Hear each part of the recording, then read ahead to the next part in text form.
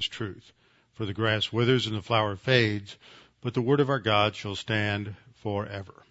Before we get started, let's have a few moments of silent prayer to make sure that we're in fellowship, ready to study the Word. Scripture teaches that if we confess our sins, which means to acknowledge or admit our sin to God, that He is just and righteous, and He will forgive us our sins and cleanse us from all unrighteousness. So at that instant, we are back in fellowship. God the Holy Spirit is again working positively in our life to enable us to grow and to advance in our spiritual life. And we are experientially sanctified, that is, set apart for the service of God. And so we always begin with a few moments of silent prayer before we begin. So let's bow our heads and I'll open in prayer. Let's pray.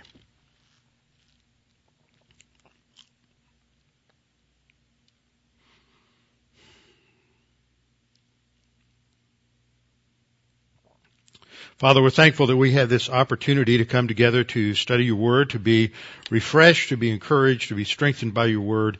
It's important for us to come and let the light of your word shine in the darkness of our own thinking, that it may illuminate those errors that are there, and that we may come to understand where we are wrong in our thinking. No matter how cherished our opinions may be, no matter how much we may hold on to certain ideas or values or things that may have been transmitted to us from parents or friends or family, nevertheless, whatever is not in your word is to be expunged from our thinking, and that we are actually, as Jude points out, to be on a search and destroy mission to remove all human viewpoint, all non-biblical thinking from our soul. So, Father, we pray that you would help us, strengthen our resolve, that we may take what we learn, apply it consistently, and that you will open up the eyes of our understanding, that we may clearly see the areas where we need to change and to be transformed by the teaching of your word. We pray this in Christ's name. Amen. Okay, we're continuing our study in Jude in this lesson, and since there are times here in this series that I know that some time may have gone by between the previous lesson and the one you're listening to at any particular time, I'm doing a little bit more review sometimes to make sure that everybody is sort of caught up and back on target, without assuming that we have gone just a few days, but maybe in some cases a few months since the previous lesson. In the last lesson, I started this session on that I'm calling contending, because the focal point of verse 3 is that we are to be contending vigorously, contending earnestly, vigorously. This means that this is to be a high priority. There is this to be this. It's another way of talking about the spiritual whole concept of the Bible of spiritual warfare. Spiritual warfare is not something that really takes place outside of us. It is something that takes place between our ears. That is the first and foremost battlefield, the battlefield for the mind. And so we are to contend earnestly for the faith, and that starts at the same place. It starts between your ears. And so we have to make that a focal point. But the problem is this idea of contending for a set body of objective truth that is universally true, that applies to every human being, regardless of their background, regardless of their culture, regardless of whatever ideas or values were taught to them from the culture, the nation, the subculture where they grew up, critiquing that, evaluating that, saying that there are many elements in those subcultural beliefs or cultural beliefs that are wrong is completely unacceptable today. It violates all of the principles of so-called political correctness, which was one of the most evil ideas that has ever been promoted in human history. And yet, we discovered that numerous Christians have bought into these ideas, not because they necessarily heard them taught and they bought into them, but because It was just part of the air they breathed, the food they ate, and the water they drank in terms of their culture.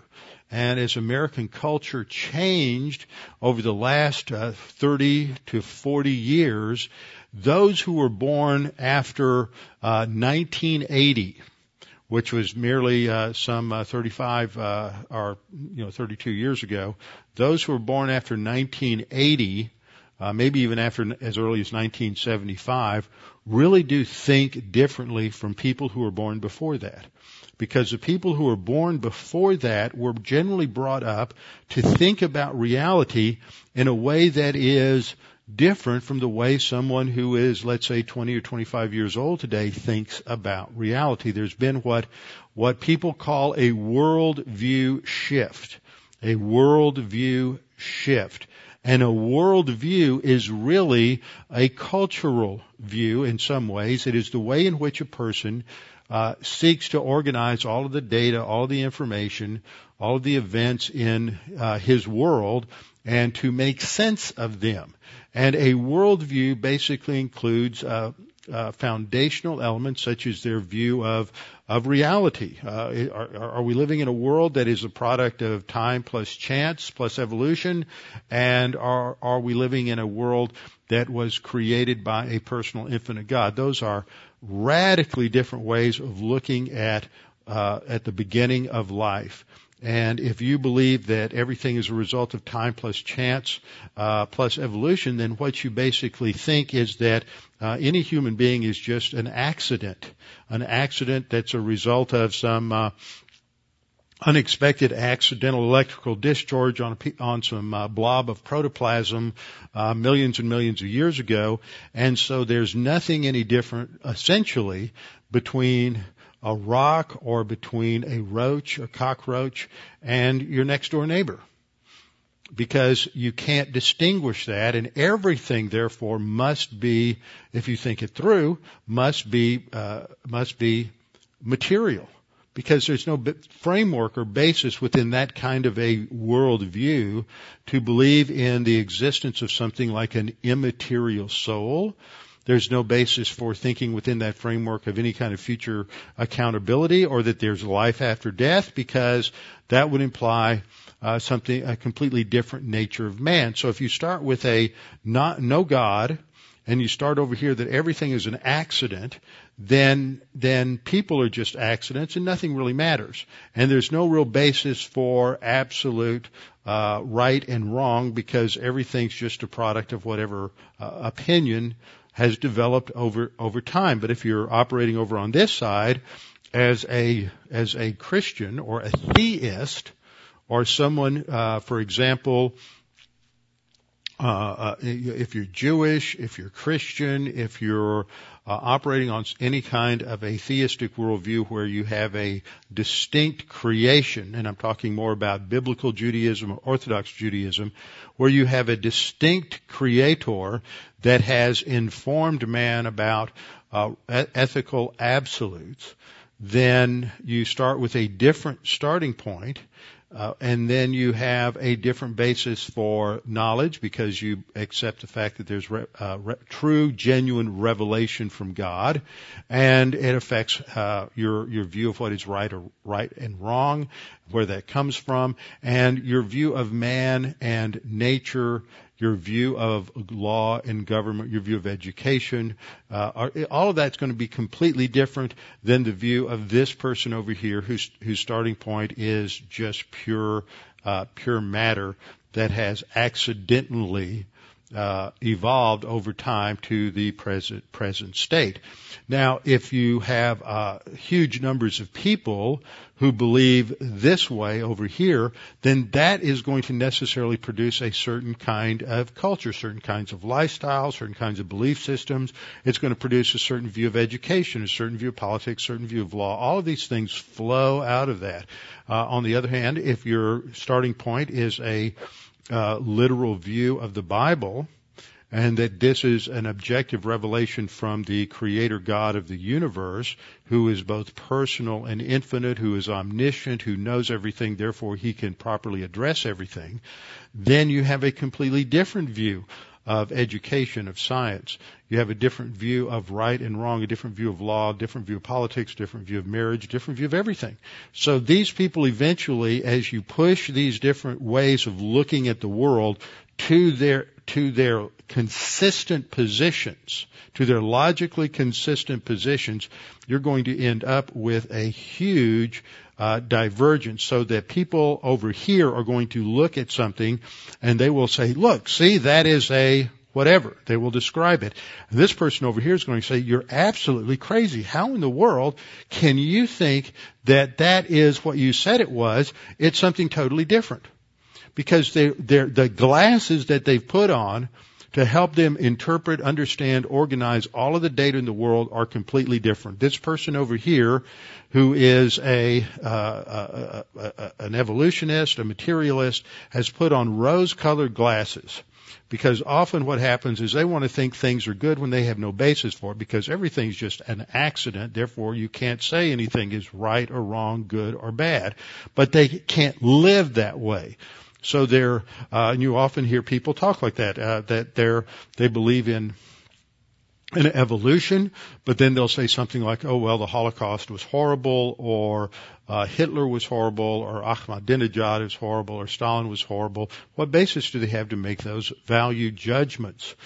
They don't. It's completely erroneous. Whereas a Christian over here is going to be different. Now, this may help you understand a little bit, as crazy as it may sound, why you think the world has just gone absolutely nuts in the last 20 years. I just out with some friends this last weekend, and we were talking about how in the last 20 years it seems like everything in the world has gone absolutely nuts. And if you look at what's happened just in the last 3 years, and I'm not making an attack, a personal attack on our current president, although I'm going to use him for some examples, and the current administration, you wonder what has happened. If you had a culture as we had in this country in the 1960s, just as recently as that, and you had a president who appointed someone to be the Secretary of Treasury who hadn't paid their taxes and was in arrears in the taxes and hadn't filed tax returns,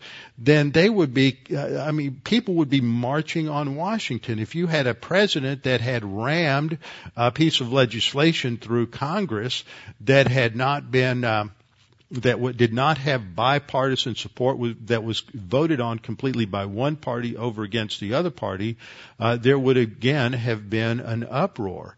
If you had a president, up until this current president, if you had a president whose school records, whose education records at wherever he went to university would not be released, then there would be an uproar about that. And yet we have a president today whose all of his academic records are completely sealed and not available to the public.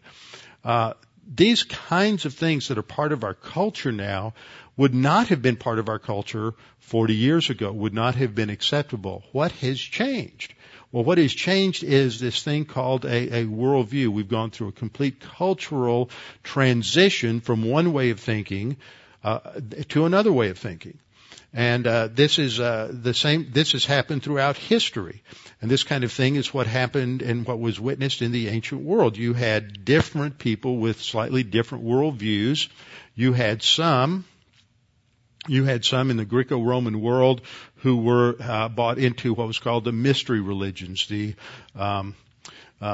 mystery religions of, for example, around Corinth at Delphi, you had the Delphian oracle, you had the Dionysian cult, you had the Sibylle Attis cult. These were all various mystery religions that were very, very mystical in their orientation to life. Now, on the other hand, you had those who were somewhat skeptical.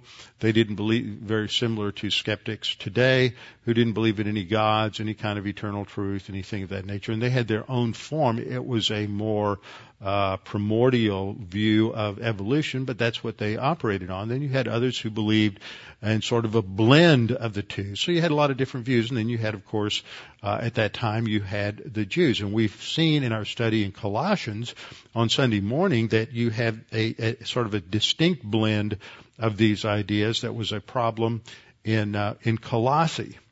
And this is what the Apostle Paul was addressing as these ideas from this Colossian mix was influencing those in the church, because people who are Christians are always saved out of a cultural context.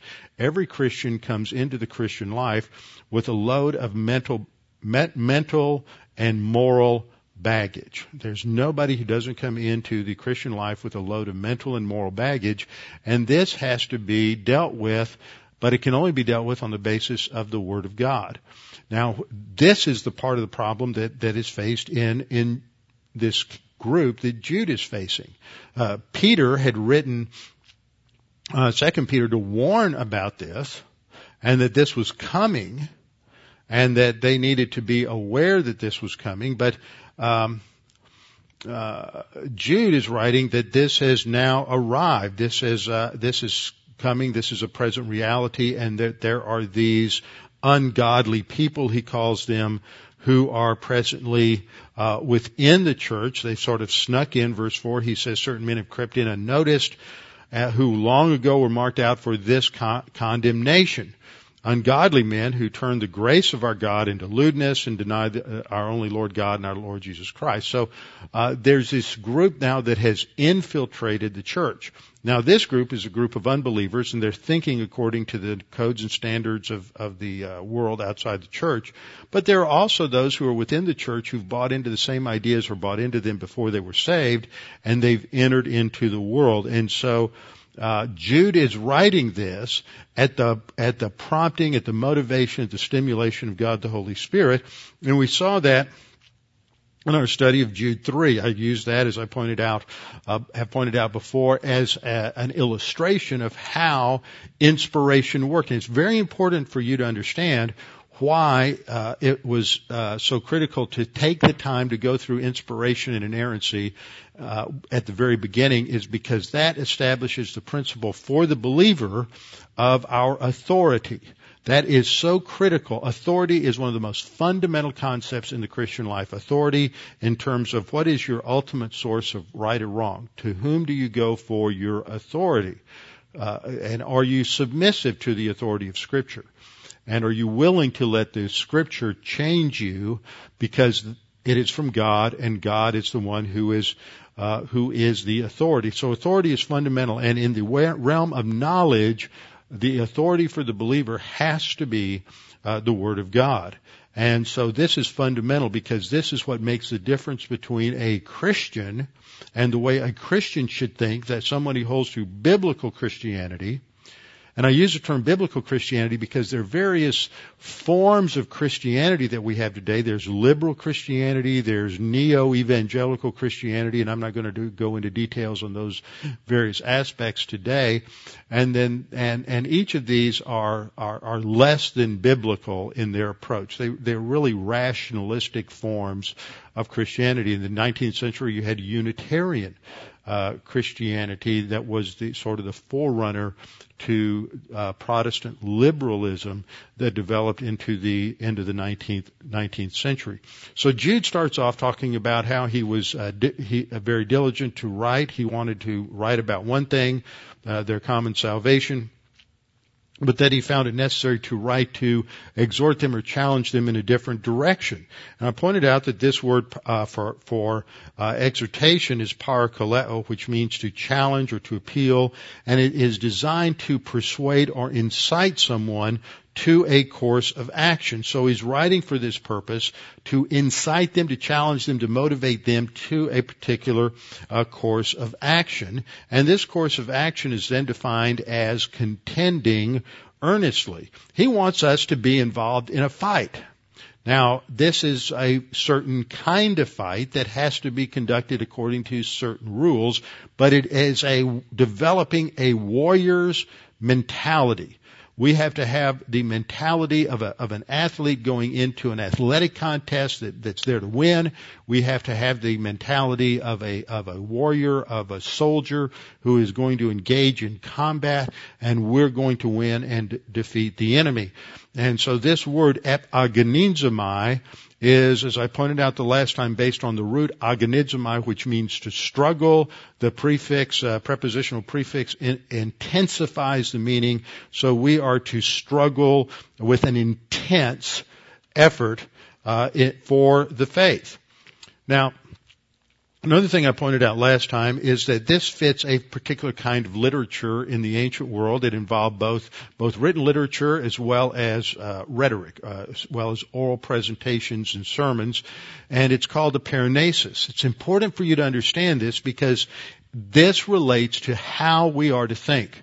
And this runs completely contrary to the prevalent notions that are in our culture around us today. Paranesis was a style of exhorting someone to a course of action, and it was accomplished through two ways. First of all, the positive of encouraging them, and this is what you should believe, but then it was also dissuasion, this is what you should not believe. And so in the dissuasion side, it is being critical and pointing out the flaws in other ways of thinking. Now, you may not realize this, but I've had enough experience as a pastor to know that with what I'll call the younger generation, and that is generally people who are 40 and under, this doesn't feel good to them. It doesn't sit well to them. And the more they've been influenced by the culture around us, the less they like this. Because when they hear the Bible critiquing or a pastor critiquing a certain way of thinking, there's something inside them that starts to vibrate. And they're not really sure why.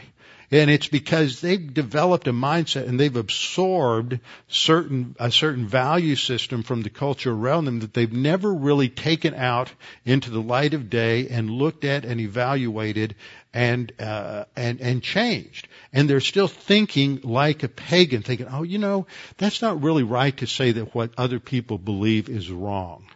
And so I don't like that pastor. He spends too much time talking about what other people believe and why it's wrong. And the reason, now there are wrong ways to do that, of course, but the reason I do that is because I know that there are people who sit out in front of me who still think that way. And they need to understand how they used to think, how they're still thinking in terms of certain pagan ideas and why that's wrong, because if I don't help them, that's part of my job as a pastor, to take out those beliefs that they've stuffed away in a dark corner somewhere and help them shine the light of the Word of God on that to expose it so that they can begin to deal with it, then they're going to continue to operate in a certain level of denial and a certain level of rationalization on those things and never look at it. But we live in a culture that says, no, you can't do that. That is inherently wrong. And we need to understand that a little bit. So this idea of paranesis had the idea of stating positively what we would believe, but contrasting it negatively with what the opposite was. A lot of times people, when we learn ideas and we learn positive things, don't connect the dots to some of the things that they believe that are off base a little bit or not quite right. So we're to contend earnestly for the faith. Now this is another problem that we face in our culture today. This whole idea of the faith is the assertion of something that is very positive, something that is an absolute. It's the Greek word pistis, and it refers to the content of what we believe. Sometimes it refers to the act of believing. As a noun, it still refers to an action. But here it believes to the content of what we believe. And it's stated in such a way that it is emphasizing that there is a set, defined body of beliefs that are correct and anything else is incorrect. And we are to be in the process of striving, contending, fighting for maintaining the integrity of that belief system. And that means a couple of different things. First of all, if you are going to contend for something, if you're going to be involved in a fight, a competition, a war, an athletic event, you have to know two things. First of all, you have to understand the enemy. You have to understand how, if you're going to play football, that's something that most people understand, or basketball, baseball. One of the things that they do, that coaches do, is that they have game films. and they will show their team films of how the other team plays so that they can identify the key players on the other team, and they can see the style, the game style of these other players and identify their strengths and their weaknesses and be able to understand who it is that they may be going up against in different kinds of plays. And then they are operating on a time-honored principle of warfare that goes back as far as in the ancient Chinese world to Sun Tzu. And this emphasizes the fact that you need to know your enemy. But you not only need to know your enemy, you need to know yourself, because you need to identify what the enemy strategy is and what the enemy's strengths and weaknesses are, but you need to understand who you are, what your strategies are, what your strengths and weaknesses are. So we have to know two things. We have to know the enemy, and we have to know ourselves. That means we have to be able to think in an objective, honest manner about ourselves and about the other person. So this is part of what it means to contend for the faith. We are fighting for this, and we have to be able to identify in the spiritual realm that there are certain ideas that are wrong and there are certain ideas that are right. There are certain ways of doing things that are wrong, and there are other ways of doing things that are right. Methodology is how you do something, and methodology can be right or wrong. Methodology is the way you do something. So you can, we have a saying that a right thing done in a wrong way is wrong.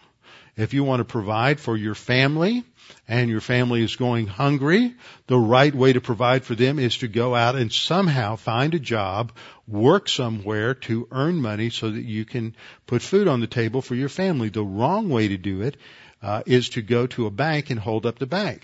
That is a wrong way to do that. And it is inherently wrong because it is stealing from other people. So there's a right way, but the end result is that you want to feed your little baby. Oh, isn't that wonderful? They just want to feed their baby. If we think about that, some people get all confused about punishment for criminals.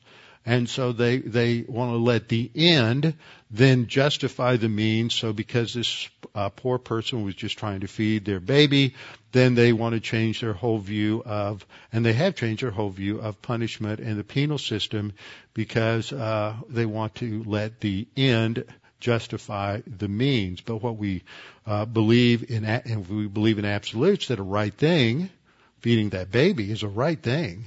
But it's a wrong way to go about it, and so it is wrong. Now, we live in a world today where those who are younger have really caught this whole idea of what is called postmodernism. And this is a way of thinking about the world that is very different from their previous generations who held to a view that was called modernism, and we're going to look at that in just a minute.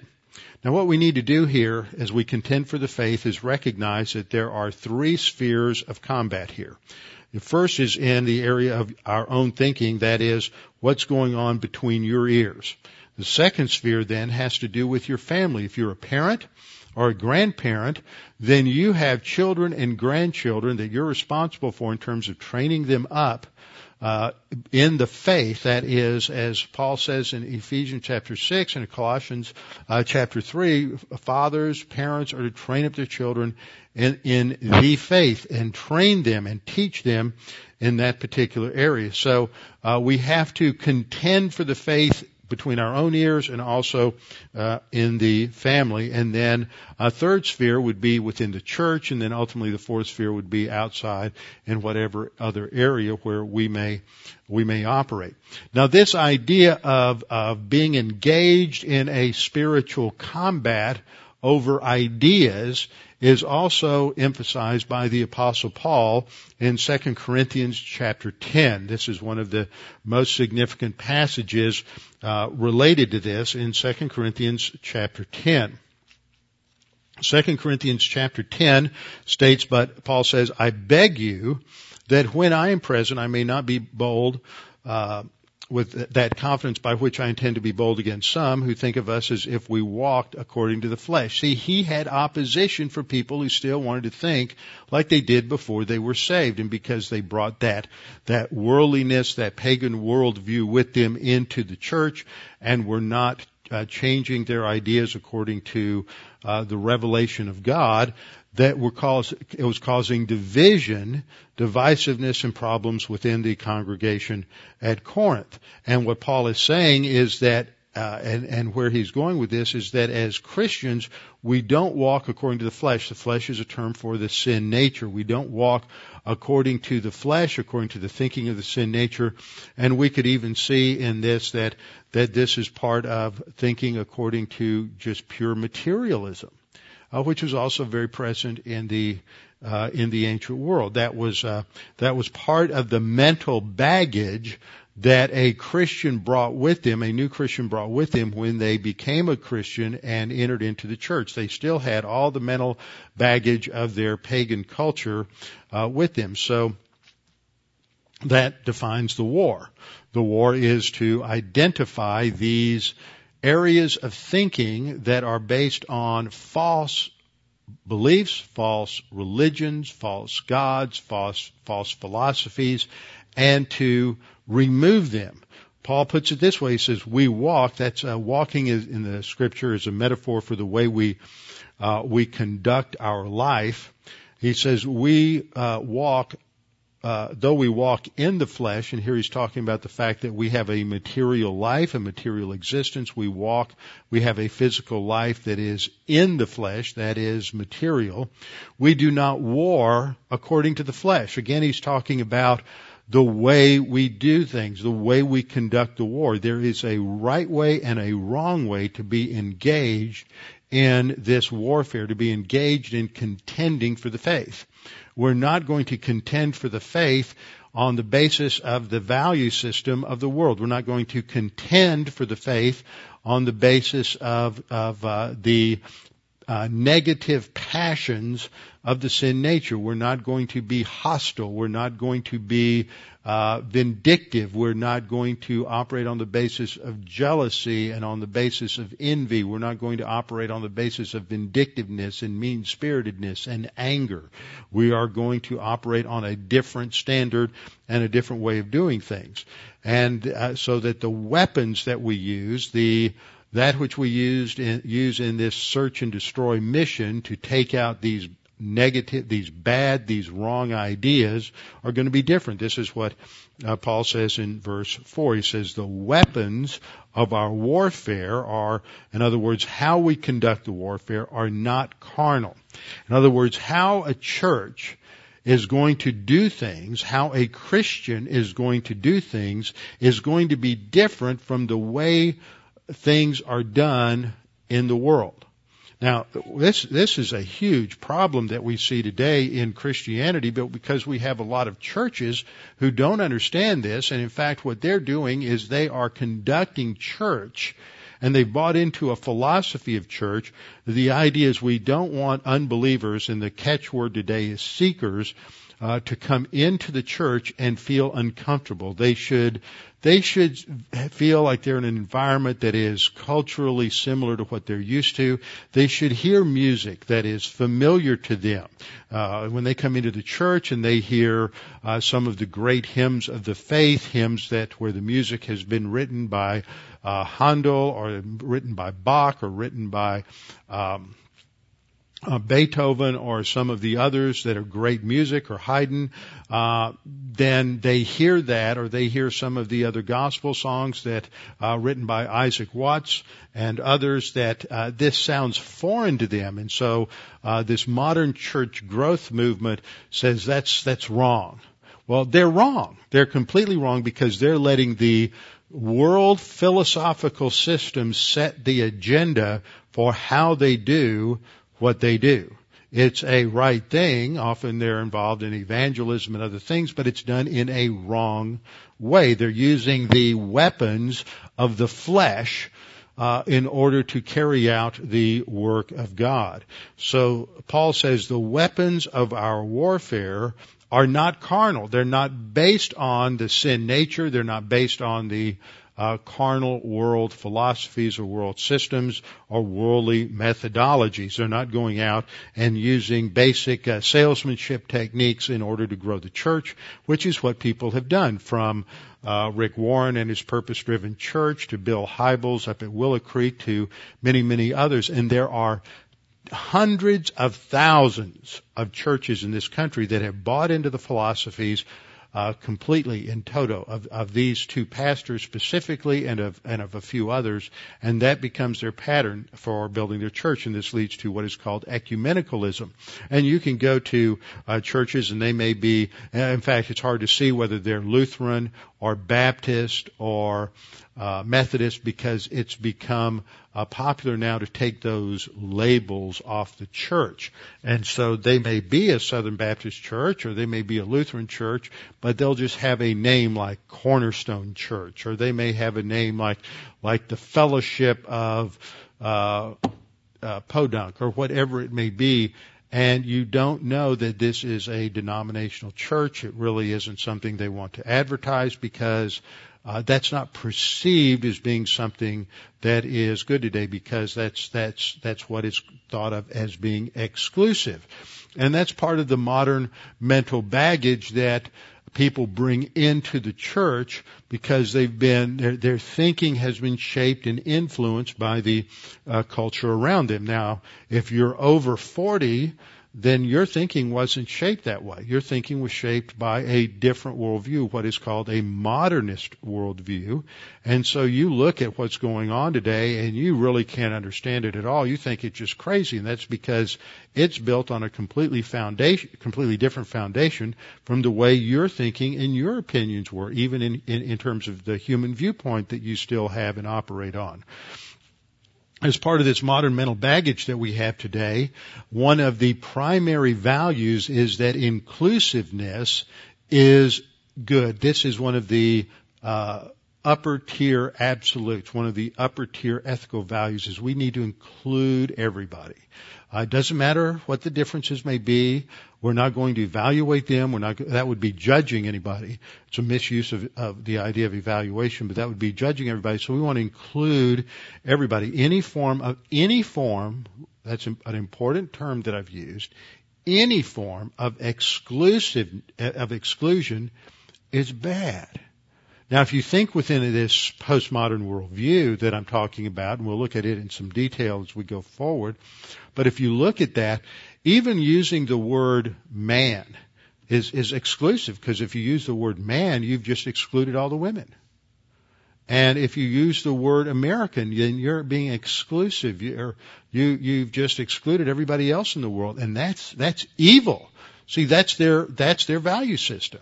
And so this is the way they think, and this is how they've been taught to think, and this is what's in their textbooks. This is why you as parents need to be reading the textbooks that your children have, especially the history books, especially any of the other books that deal with anything having to do with society, with social structures, with the environment. You need to read what your children are reading. And you need to be very careful about that, because these textbooks are written from a specific agenda, and you need to address those things with your kids as you read them, so that they don't pick up these fraudulent ideas. So one of the values that we see in the modern world, in postmodernism, is inclusiveness is good and any form of exclusion is bad. Therefore, terms like biblical and Christian are necessarily exclusive terms, inherently exclusive terms. So by definition, according to postmodern values, that's evil. It's dangerous. It's exclusionary. You talk about something being biblical, that means that anything else is non-biblical. Oh, you just horrible, arrogant, judgmental person. You are exclusionary, and that is evil. And I don't want that. You get up in the pulpit and you say that some people have ideas that are wrong. You are such a horrible, judgmental person. And even though this may be a person that was brought up in church, they can't avoid being influenced by the the thinking of the culture, just as those who are over 40 think a lot within a modernist viewpoint, because that's the basic framework in which they thought. Let me give you another example of this. We go back a couple of hundred years to the 1700s, the time when our founding fathers were establishing this country. And for the most part, the founding fathers, and see, as soon as I say that, there's some people are going to vibrate. And they're going to vibrate because, well, women were involved also. And as soon as you say founding fathers, you've committed a egregious, horrible sin, because you've excluded the women. You've been exclusionary, and you laugh about this, but the concept of founding fathers has been completely expunged and from the textbooks used in schools for about 20 years. Now they're referred to as the founders. See, that's politically correct language. So if you say founding fathers, you're way out of line. You are a danger to society. You're evil, and you are wicked because you're anti-woman, and you hate women because you only refer to founding fathers, and you are by nature just a sexist misogynist.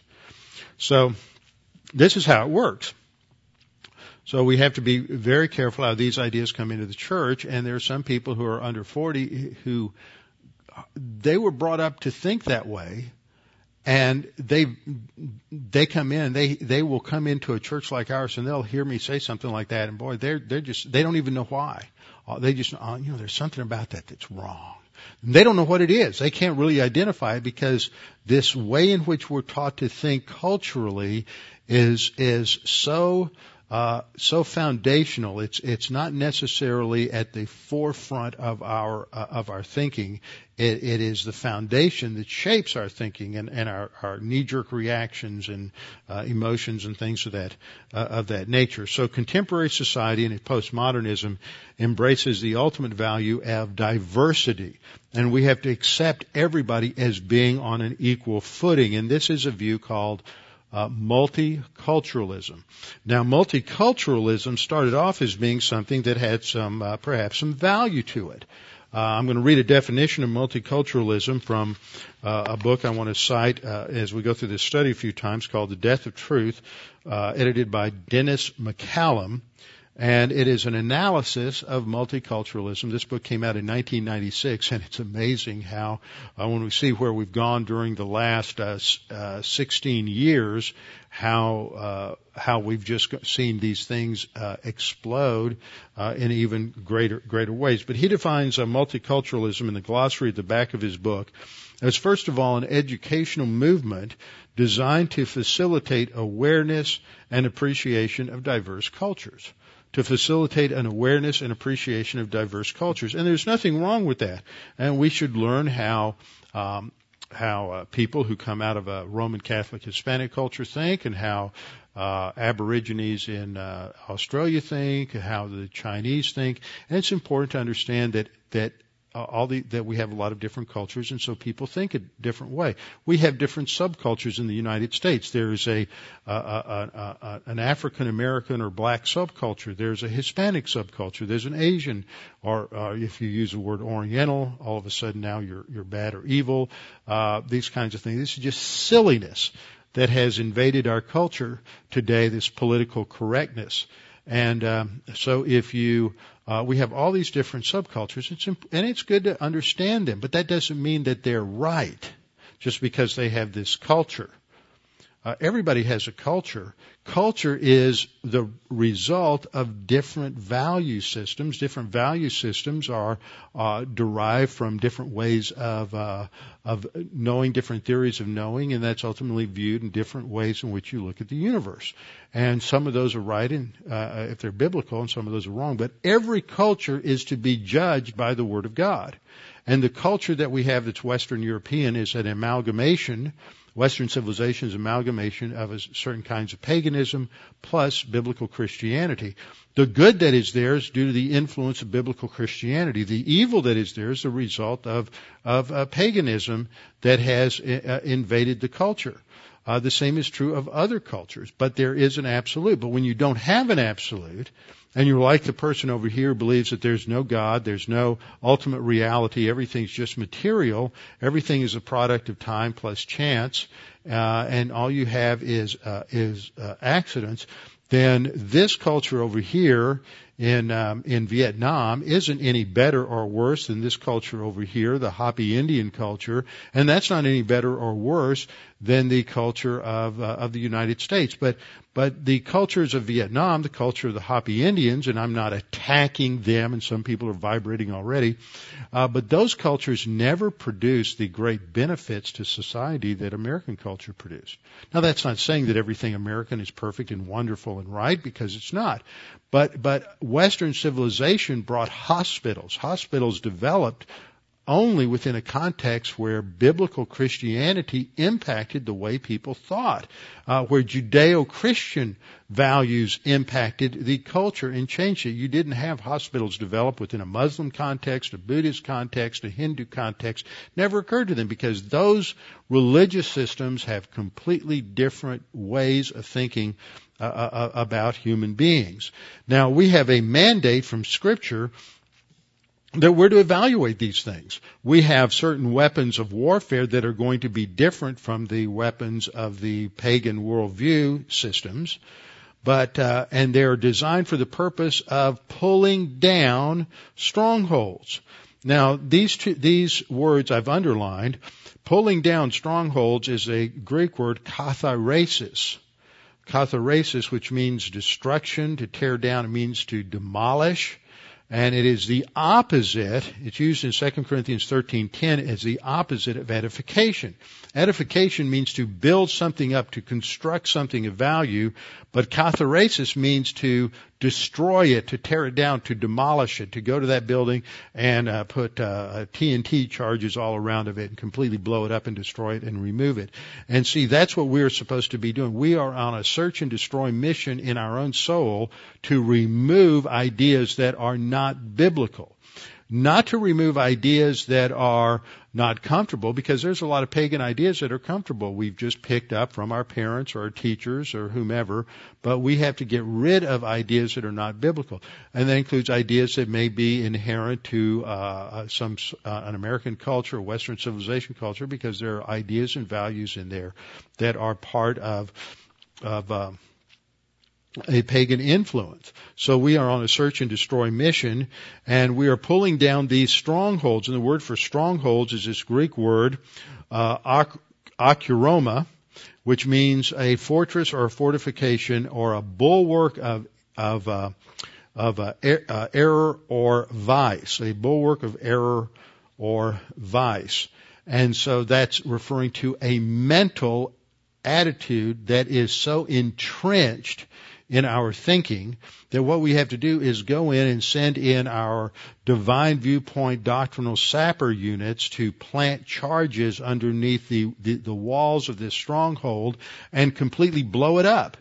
Now, in order to think about what's involved in doing that, in order to pull down a stronghold, in the next couple of verses, this is going to also be spoken of as in terms of taking a thought captive or casting down an argument. That's what we're to do. We're to pull down strongholds, take a thought captive, and cast down arguments. In order to do that, we have to be able to identify the stronghold. You have to know what that stronghold is. If you are an engineer in the military and you're involved in blowing up a wall, you have to know how the wall is made. You have to understand where all of the support elements are. You have to understand the dynamics, whether it's concrete, whether it's brick, whether it's hollow, whether it's wood, whether it's plaster. All of these different elements come into play as to what kind of a tool, what kind of an explosive you need in order to take out that wall. So you have to be able to identify the stronghold. You have to be able to understand the elements that are there. If you have different kinds of metal, different kinds of steel, you have to understand what is necessary to take out that metal and that kind of a steel. So we have to understand, in this, as the metaphor goes, we have to understand the intricacies of the thinking that goes into this mental stronghold. That means you have to understand all these inner workings of the thought system. Now that immediately scares half the people that listen to this, and it bores the 90% of those that remain, because they don't really want to do this. They don't want to put forth the mental effort because they're just mentally lazy. They just want to be glad they're saved and going to heaven, and they don't care if they live in a ghetto in heaven as long as they're in heaven. And trust me, it will make a difference. But we have to be engaged in this kind of a battle, because that's what the Scripture tells us to do. Now, Paul goes on to say that we have to cast down arguments. Well, to do this, we have to understand the arguments that we're casting down. We have to understand what that looks like. You can't defeat a team, a football team, if you don't understand how they play. And you don't understand who their strong players are and what their tactics are that they use on the field. So, what I want you to get from this passage is that in order to fulfill this mandate to contend for the faith, two things are necessary. We have to know the faith, what we're contending for. We really have to understand truth. We have to understand not just basic doctrine, but the entire realm of what the Word of God teaches from Genesis to Revelation, and every detail related to every branch of systematic theology. We have to understand all of it, and we have to probe the depths of Scripture, not just hop along the surface of the Word of God. We have to know the faith inside and out. But we also have to understand the thought systems that we're going against. So we have to understand two things. This is a never-ending learning process. And if you want to, if you're really serious about the Scripture, if you're really serious about the Christian life, then you're in for a lifetime of learning. If you don't like to read, if you don't like to learn, if you don't like to study, then you're just going to fall apart in your Christian life because you won't go anywhere. We have to do these two things. The more we do them, the more successful we are going to be in our own spiritual life. We're going to be able to identify the strongholds of thinking, human viewpoint thinking or worldliness that has invaded our souls from the time that we began to grow up, that is a product of our own sin nature and partly we've absorbed from the world around us. And we have to understand how to take those things out biblically. We have to know the truth. And that's why Jesus said you have to know the truth, because the truth will set you free. Set you free from what? Set you free from the bondage of these sin nature-based and world system-based errors and strongholds of thought. So we're to be casting down arguments. So you have to be able to define and identify the argument. Cast down arguments and every high thing that exalts itself against the knowledge of God. And then we're what? We're bringing every thought into captivity. We are out there taking captive these enemy ideas that are shaping our thinking. So we are on a search and destroy mission, and you have to make a decision. Are you going to function like a drafty private who just does barely enough to get along, to go along, or is your ultimate goal to be a spiritual SEAL? So that you are going to work to the maximum to increase and develop every possible skill that is known to Christianity in order to be successful. Are you going to be a special ops warrior? Are you going to be a special forces airborne ranger in the spiritual life? Or are you going to be just some sort of a Beetle Bailey draftee who spends most of his Christian life napping away? Unfortunately, that's what 99.9% of Christians are. So we have to decide what kind of Christian are you going to be somewhere, and all of the options in between. So we are to bring every thought into captivity to the obedience of Christ, and being ready to punish all disobedience when our obedience is fulfilled. In other words, we're going to start within our own head. We have to deal with this. We have to take that out. This is part of warfare. Paul says this to Timothy in 1 Timothy 1:18. This charge I commit to you, son Timothy, according to the prophecies previously made concerning you, that by them, that is, on the basis of the prophecies and the Word of God, you may wage the good warfare, or the New American Standard translates it, fight the good fight. That's where this phrase comes from. You hear people talk about it all the time. Well, you're going to go fight the good fight. They have no idea they're quoting the Bible. But that's what this passage is referring to. We're engaged in a warfare. So are you going to be some draft dodger? Or are you going to be just a fundamental draftee who wants to sit out behind the building with the other draftees and smoke pot and fritter away your spiritual life? Or are you going to accept the challenge to excellence and pursue excellence in your Christian life and commit yourself to a lifetime of study of the Word of God and learning about the culture around you? And you can't do that by showing up at church once a week or going to some church that sings praise songs for 45 minutes and then hears a little homily for 15 minutes. All that's ever going to produce is what it's always produced, which is baby, crybaby, self-absorbed, infantile Christians who don't have a thimbleful of knowledge about the Bible, and they are just absolute spiritual failures, and they are a disgrace to the character of God and to the plan of God. So we have to learn how to think. Now, thinking is hard. But thinking about your thinking is much harder. And I want to try to simplify this, and I'm going to go over these concepts many times, and hopefully we can get them down. To begin with, you have to understand this. This is a foundational structure for being able to evaluate any kind of thinking. That there are basically 4 ways in which we come to know truth. 4 ways in which historically human beings come to know truth. 3 of them are based in your thinking, what goes on between your ears, and the 4th way is based on someone coming and telling you, because of their authority, because of their knowledge, what is true, what is right, what is wrong. So the first 3 ways are in contrast to the 4th way, which is the divine viewpoint. God being omniscient, He knows everything. He and He alone can tell us how to think about everything. Now, across the top here, I'm putting 3 categories: the name of this system or the way of thinking, the intellectual starting point from which they try to reason to all of their different beliefs, and the method that's used. And the first 2 were dominant from in Western civilization from about the early 1600s to about the 1960s, early 1960s. And that would be either rationalism or empiricism or in a combination of both. Rationalism is basically the idea that everything, we can come to an understanding of everything simply through the use of our own reason.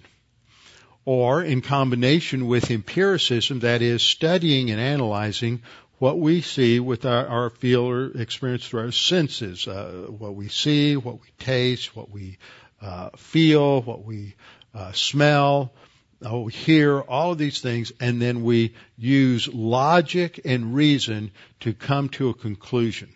Now, these 2 systems, rationalism and empiricism, became completely independent from any influence of the religion or the Bible, specifically the Bible and Western civilization, starting in the 17th century. In the 1600s, this begins to slip its anchor from any influence of the Word of God. And the hope was that man, this was called humanism, man in his best efforts of intellectual activity can find the answers to all of life's problems. We don't need some sort of belief in religion. And in many ways, it was a reaction to a bad form of Christianity that dominated through what we call the Middle Ages, what they called the Dark Ages, because of the blend of superstition and the Bible and certain elements of pagan rationalism and empiricism through the influence of Aristotelianism and Platonism. And so it really wasn't biblical Christianity. It was a distorted, perverted, paganized form of Christianity, but that became identified as Christianity, so you have a reaction to it which wants to get rid of anything and everything related to God, the Bible, everything else, and that became known as the Enlightenment. And their starting point was not going to be revelation from God, but the ideas of man. But it didn't work. And typically the cycle in human history is that when rationalism and empiricism and logic don't work, what we do is we throw out logic and reason, and in its place we accept mysticism, the idea that somehow I just internally know what's true. I have an impression, I have a feeling, I have a sense of what's right and wrong. And this is based on inner private experience. But if you look at the top one, rationalism, where are those innate ideas? They're between your ears. Where's the inner private experience under mysticism? It's between your ears. So mysticism is really rationalism and empiricism just gone to seed.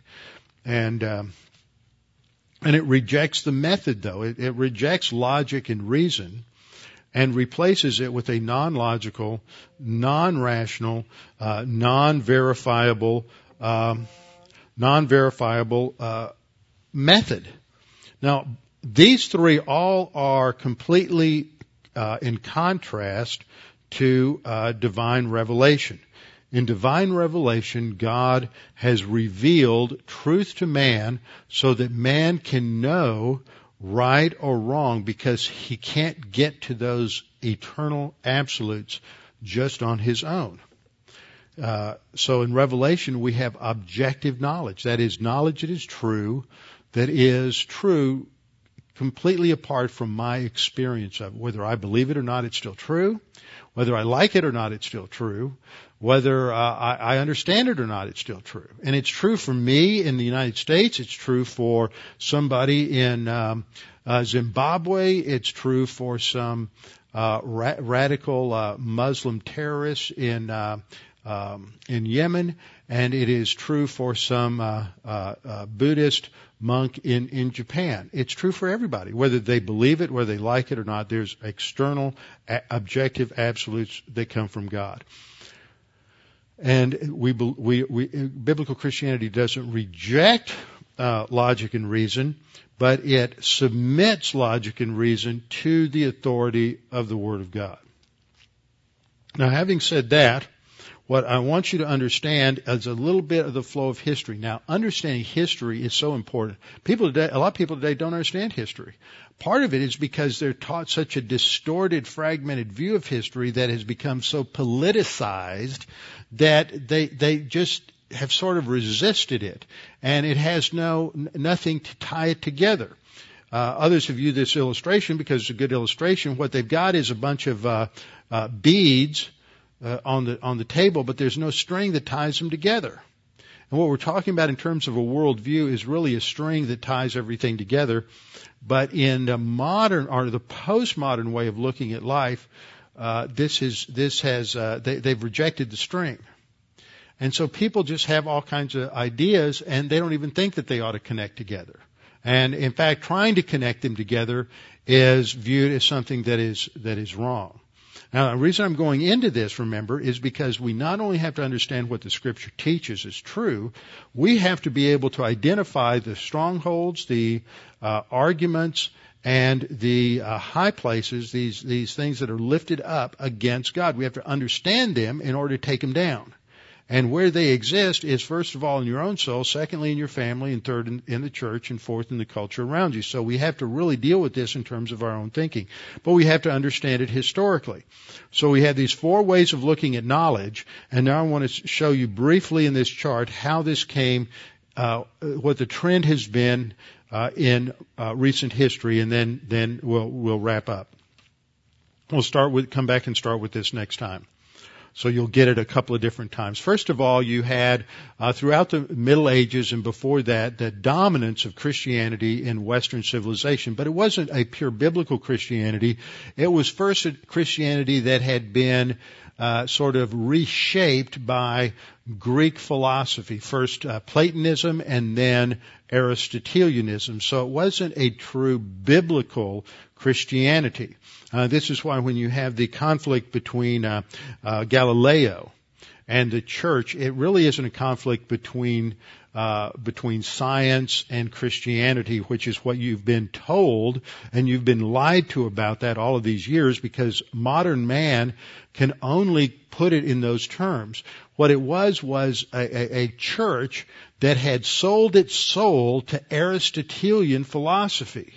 And Aristotelian science was geocentric. It believed that the earth was the center of the universe. And when Galileo came along and said that on the basis of observation, the sun is the center of the solar system, not the earth, that was rejected by the church, but not because of the Bible, but because of their commitment to a false science based on Aristotelianism. So it was really a fight between Aristotelian view of science and view of the solar system and an empirical view of the solar system based on modern knowledge. And it didn't really have anything to do with Christianity, but you won't get that in any kind of science classroom, philosophy classroom, or history classroom, because they're committed to a different agenda other than the truth.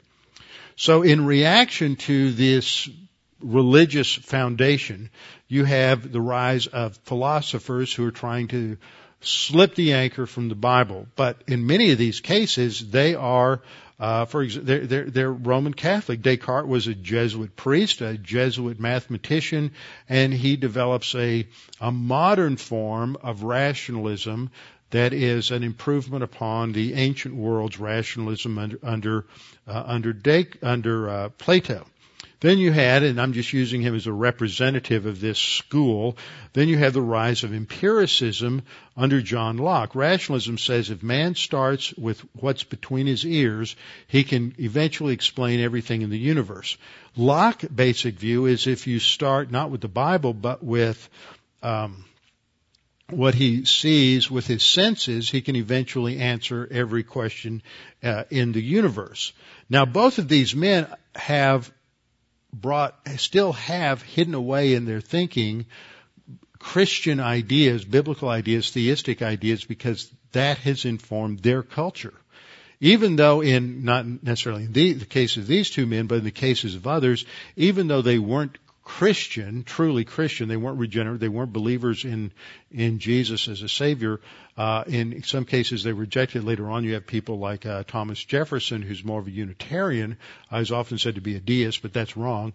He was more of a Unitarian. He really didn't believe Jesus was God. He didn't believe in a substitutionary atonement. He's not a Christian in the biblical sense, but he grew up in a culture that was theistic. He thought more like a Christian than most Christians do today, because most Christians today are influenced by postmodernism, and even though they're regenerate, they think like a pagan postmodernist. And at Jefferson's time, you had people like Jefferson and others who grew up in a theistic culture that was more influenced by biblical ideas, even though they rejected the details of Christianity. So they really weren't Christians, but they thought more like a Christian than most Christians do today.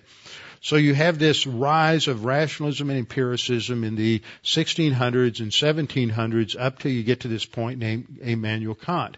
And by the time you get to Kant, because of the influence of David Hume, empiricism and rationalism have basically been debunked. They can't get us any answers. It just falls apart. Immanuel Kant came along and said, you don't really know truth as it is. You only know truth as you perceive it. And so this is called the Copernican revolution in thought. And this leads to the increase eventually of skepticism and existentialism. And in the 19th and 20th century, and all of this is what is called modernism. And it's out of modernism that you get the rise of Sigmund Freud, Charles Darwin, Marx and Engels and communism. All of these have their roots in a modernist worldview. And this modernism reigned supreme until about 1900, and then it's thrown out by the intellectuals, and we're still feeling this is increasingly come along until you get into the late 1900s, when it finally filters down to the populace and they begin to think in a postmodernist way.